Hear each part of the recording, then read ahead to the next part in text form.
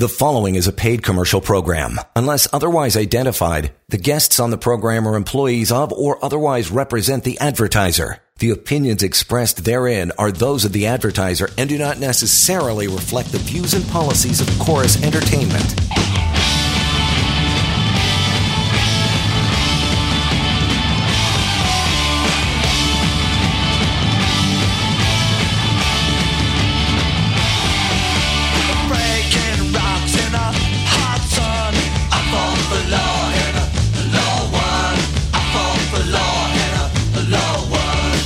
This is the Employment Law Show. You betcha, it is that time. Once again, welcome to it, 6:32 on your Thursday evening, and welcome back to the show. As promised last night, 6:30, we're back around to do it again.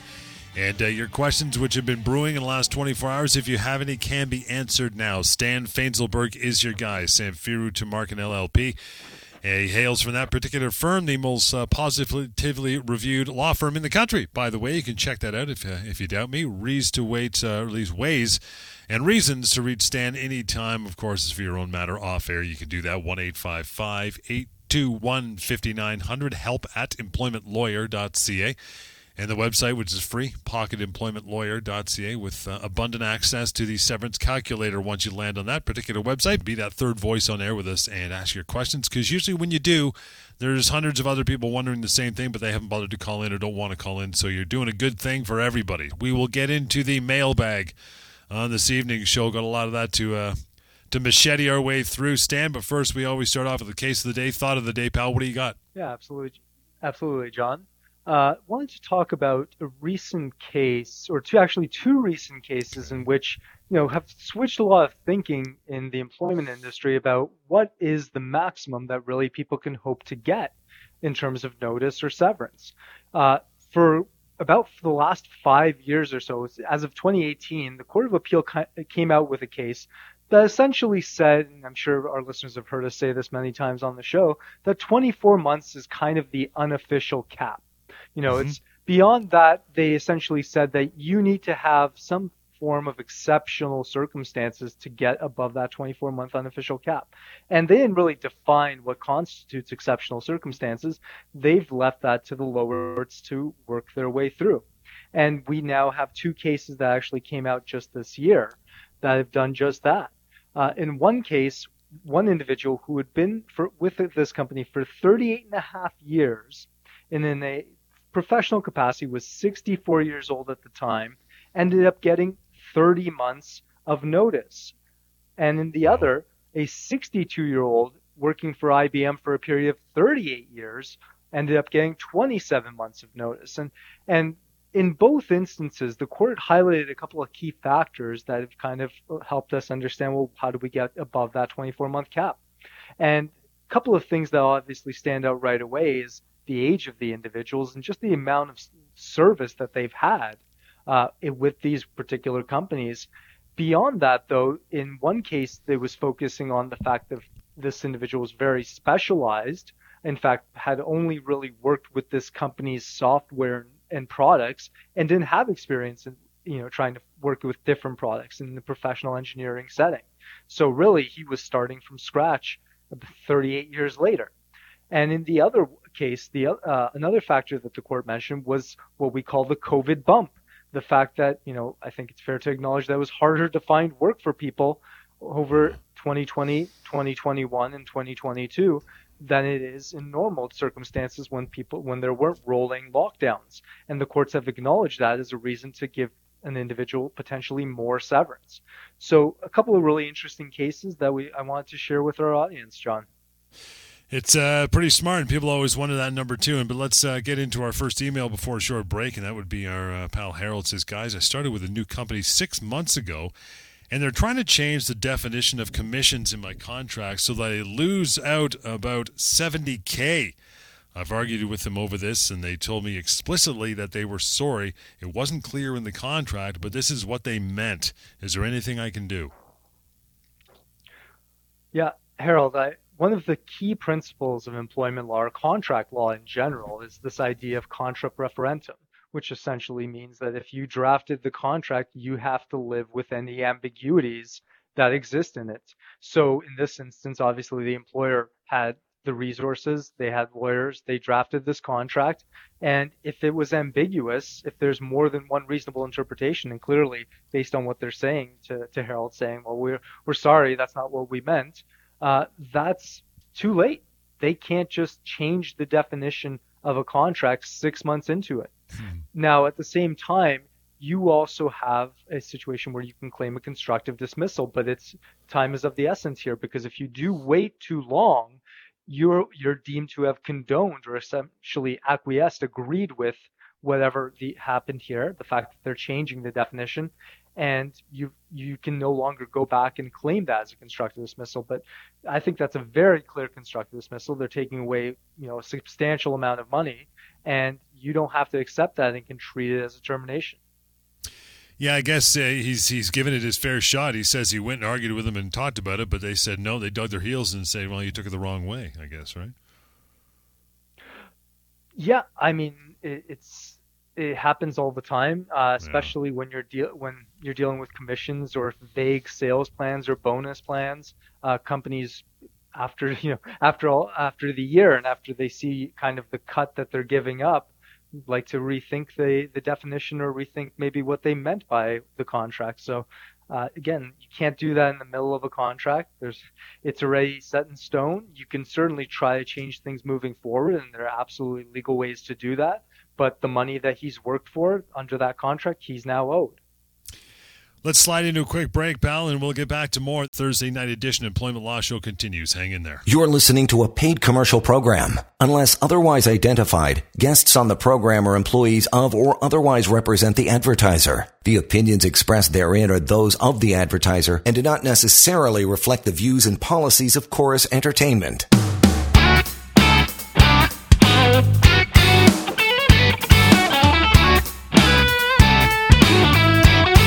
Welcome back to the Employment Law Show. Back with Stan Fainselberg, answering your emails that have poured in over the last few days. So we'll get to Jeff. Next one up says, guys, love the show, love the TV show as well.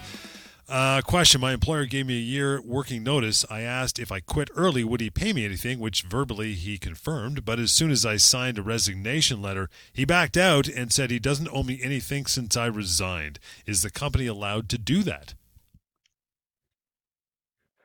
Yeah, this is why we say you gotta always get it in writing, John. Certainly they're not allowed to do that. What you had is arguably a verbal contract. The problem is going to be proving it, because now you're in he said, she said situation where you're going to say this happened, they're going to say it didn't, and you leave it up to a judge to decide who they believe. So, key point takeaway is that if you ever agree to something, especially anything contractual, you got to get it in writing. Yeah, the interesting too about this one is, he says the employer gave him a year's working notice, so potentially he could have, he could have missed out on a year's pay, if not more, because the chances of that employer having the right amount of working notice are probably slim and none. Probably owes him 2, but who knows, right? I mean, he's missing out a whole bunch of coins, so it's like you said, get everything in writing, or at least send an email saying just confirming what we talked about, blah blah blah. You will give me such and such, right? Exactly, and it doesn't even matter, John, if the company responds to that email, because just having it out there saying this is my understanding, this is what we've agreed to, they don't have to confirm that. There's always going to be the inference of if that's wrong, why didn't you just respond and say no, that's not our agreement whatsoever? Yeah, silence is acceptance, right? Type of thing. Good call. Good call. Melanie is up next on the email. By the way, you can send one along anytime. Email, that is help@employmentlawyer.ca. Or call into the show now. Just getting a call or two lined up. We'll continue on here. 416-870-6400. Melanie, thanks for chiming in this evening. He says, my company just terminated me, and I have about $10,000 in unvested stocks that if I was working as of December, I would be owed. They are now saying I am not entitled to, since it wasn't employed as of December. Is there any way for me to force them to give me the unvested stocks? What do you think? Yeah, Melanie, the first thing you have to do is look at the plan that governs the stock units here. Most of the companies that whenever they give you these grants of stock units, it's usually over a period of time that they vest, because the point is that they want to incentivize you to stay on. Mm-hmm. And in every instance really I've seen, there's an accompanying plan document that says whether or not you're eligible for them if you're terminated, or how long after you're terminated you are eligible. So that would be the first place to start to determine whether they owe you. If they don't have a plan document, then the answer is easy. You're owed, if this period of time, if they would have vested during your common law notice period, then you are entitled to every form of compensation during that period of time. This is a form of compensation, you would get it. If there's specific language that says, no, you have to be actively employed or something like that, that's when your lawyer really needs to take a look at the minutia and determine, well, is that language legal? Just like a termination clause can violate a statute, language around someone's ability to collect RSUs, bonuses, whatever you want to call them, can also violate the statute. If it just says something like, oh, well, you lose it the day that you're terminated, and even if you vest the next day, you don't get it. Well, you can't do that. Our statute says you can't change the terms of employment during somebody's minimum statutory period. And so if it was within that period of time and the policy contradicts that, that would be a violation of the statute and essentially makes the whole policy unenforceable. So that's the starting point, Melanie. And if you do find a plan like that, just give us a call at the office and we can evaluate it for you. Yeah, Melanie, probably a good call by Stan there at the end, just to clear it up even more. If you have more questions going forward about this matter, it's 1-855-821-5900. Want to get Trish on here. Trish, thanks for taking the time to call through. How are you tonight? I'm okay. I had a quick question. We talk about employment contracts and kind of over a long period of time, but what happens if you experience something during your probation time there, such as harassment by an individual while you're at work, and then you're dismissed during your probation time, and that employer doesn't report the harassment or take you through the investigation period of 3 months or to document anything, and because they would feel that by the time they do that, your probation time would have had expired, and they just opt to not investigate and fire you offhand. Well, there's a number of problems with that. First of all, they don't have a choice as to whether they want to investigate something like harassment. There's the Occupational Health and Safety Act, which specifically says that any complaint, regardless of whether it's merititious or not, whether there's substance to it, they have to investigate it. They have to take the minimum steps of actually determining what happened. And if it turns out that there was nothing there, then there was nothing there, but they still have to do the investigation.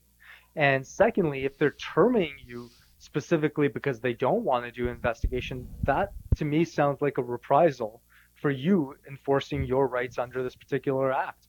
And there's a number of remedies that you have there, including potentially the ability to have the ministry force them to take you back with full back pay from the time you were let go until the time of that decision.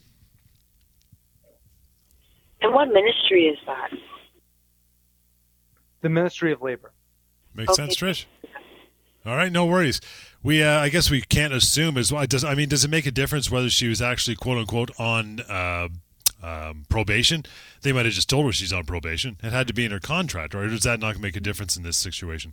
It wouldn't make a real difference because the obligations are irrespective of whether someone's a probationary employee. Right. I think what she was trying to talk about is the fact that they wouldn't want to pay her out and didn't want to wait because they know that past that 3-month period they owe her some money. But that's really not their choice. They have a situation that requires them to investigate it. And if that means that they have to blow past that 3-month period, then that's what they have to do. Right. We appreciate the call, Trish. You have time as well to do like Tricia did, 416-870-6400. Call us, get some quick answers. It works just like that and carry on from there. Zoe, next email up. That is help@employmentlawyer.ca, by the way. Zoe says, big fan of the show, guys. I left a company about a year ago based on promises that never materialized and now have been terminated. I'd been on my previous company for almost 12 years. They're now offering me 4 weeks of severance. Is that all I am owed? That definitely sounds extremely low. And beyond that, Zoe, it sounds like you have a situation where you were induced to leave your former company, and depending on the representation specifically made to you, the courts can say, well, we're going to count those 12 years with the previous company as part of your severance now to determine what you're owed. So that's, obviously a very unfair situation, and there's a remedy for that our courts recognize called the inducement principle. Let's talk to Albert next on the email. It says, guys, quick question. Can an employer terminate you while you're on disability leave? Mm-hmm. This is a question I get a lot, John, and I think where people have some confusion is the fact that they think just because they're on a disability leave that their job is completely protected. And Right. of course, there are protections put in place. They can't just take it away because they don't want to give it back to you.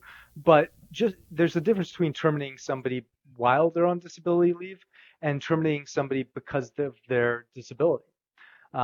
If in an instance where, let's say, your position was genuinely eliminated, it was, your department had 100 people, they slashed that down to 10.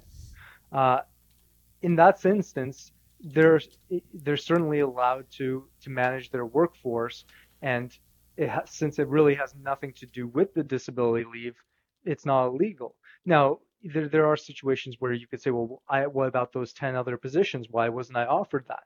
And that would really get down to the specific facts and whether the company could prove that there were reasons why the other individuals were chosen, because they don't necessarily have to give you the job, especially if you're not there at that point. And, they clearly need the 10 individuals to continue functioning after they just eliminated 90% of the workforce. And with that, we're going to move down to Robert's up next. Says, guys, who was terminated after 12 years of service. It was a technical role, and I'm in my 40s. I was offered, ready for this, 25-week severance. Is that even close, says Robert? Sounds extremely low, definitely, John. I mean, if you assume this company has a payroll of over $2.5 million, right. He's entitled to a minimum of 20 weeks.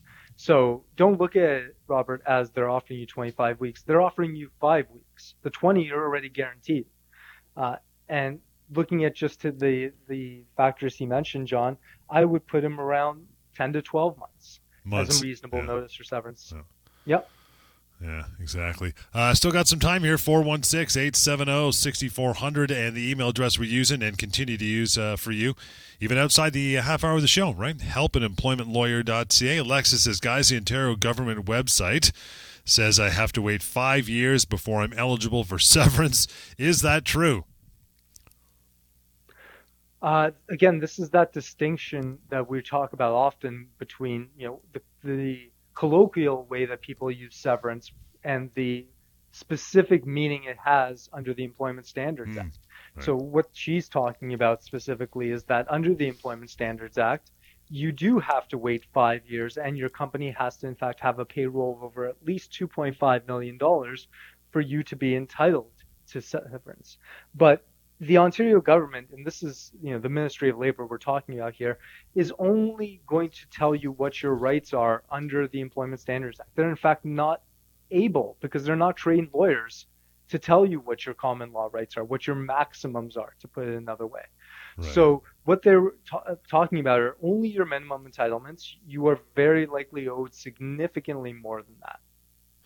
So basically, don't worry about that. Deal with the common law, which is what you guys do. Don't worry about what the Ministry of Labor or the government says, right? Because it's not barely scratching the surface. It's the floor. They're saying the Employment Standards Act, the Ministry, they only talk about what your minimum, and again, minimum entitlements are. That is the floor. That's what you're owed by right as soon as you're terminated. Everything above that is, as we talk about the common law, and you really need to speak to a lawyer to determine what it is your maximum is. Let's get down to Liz's email. Thanks, by the way, everybody, for sending these emails in over the last couple of days. Appreciate it. Liz says, guys, my partner's insurance company denied her stress leave application despite a written note from the doctor declaring she was unfit to work. Her company now wants her to return, but she's very stressed out, and her doctor is against it. What can she do? She can listen to her doctor, because that's the medical professional who oversees her, and they're the ones with the most direct knowledge of her health. And if that individual is stating in writing with their professional license insurance on the line that this person cannot work, it's not up to some third-party insurer or employer to really question that. Really, outside of exceptional circumstances, you can't question a medical doctor's opinion. That being said, insurance companies don't make money by paying out claims. They often make you fight for it, and then knowing just the calculus of it, it works out better for them in the long run.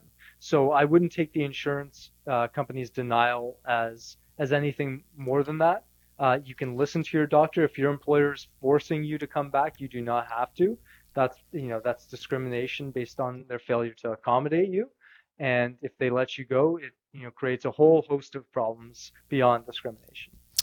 And just as a bit of a sidebar here, the road that Liz is going down to, or about to go down to, you can deal with that as well. On the other side of the hall with you guys would be the disability end of Samfiru Tamark. And, of course, we have the Disability Law Show here on Friday at this time, but with Savan and myself. But you want to give Stan a call. He can direct you over to that side of the room as well, because this is also what they deal with. Quite often, as we see here through this email, these things kind of go hand in hand sometimes. Employers letting it go, dealing with insurance companies as far as being off on disability. So they got you that way covered as well. Jane is up next. Says, my husband has been on LTD, there you go, for almost 2 years fighting brain cancer. His company will be terminating his extended health care benefits once he has been on LTD for 2 years. Is this legal?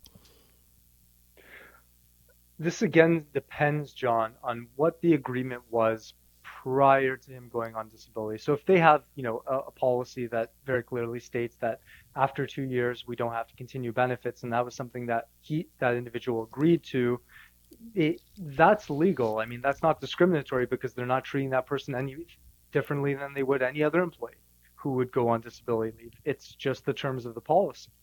If, however, they don't have that policy and they start, let's say gratuitously, out of the goodness of their heart, they decide to continue the benefits, but after a while they realize, hey, you're not coming back as soon as we hoped, and this is a little expensive, we're going to cut you off. Well, now you're cutting off somebody's entitlement in the form of compensation in a way that you don't have an agreement that allows you to do that, and that could be seen as discriminatory. Yeah, it's interesting. It's quite often when you deal with this, that 2 year mark is something that the insurance company will do, and just because you're no longer either with the company or they're paying for the benefit, once you switch over to being with the insurance company, if your company hypothetically shuts down and goes out of business, you're still covered, because now you're dealing with that insurance company. So the company changing that really shouldn't matter. It's more about dealing with the insurance company, like we had with the previous listener. You know what I mean? Run 100%, John, and that just speaks more generally to how coverage applies and whether you have to even be employed at the time that you become disabled, because in certain instances in the case law that we've seen on the employment side, somebody gets let go, the company ignorantly, in my view, doesn't continue the benefits, and that person 3, 4, 5 months later becomes completely disabled. Well, because that's a benefit they would have had they continued to work there, had the company provided them with proper notice and their proper benefits over that period of time, the company now becomes the insurer and actually has to pay out the long-term disability, short-term disability, whatever the case may be. And with that, we are done for another evening. Stan, good stuff, pal. As I mentioned, I'll be back in tomorrow at 6:30 with Savan for the Disability Law Show at this time. But in the meantime, reach out to Stan with your employment law matters. Always ready to have a chat with you, take your call. And that is done this way, 1-855-821-5900. The number help@employmentlawyer.ca. And the website for you to use all the time is pocketemploymentlawyer.ca as well. We'll catch you another edition of this show on the weekend. Until then, enjoy the rest of your evening. The preceding was a paid commercial program. Unless otherwise identified, the guests on the program are employees of or otherwise represent the advertiser. The opinions expressed therein are those of the advertiser and do not necessarily reflect the views and policies of Chorus Entertainment.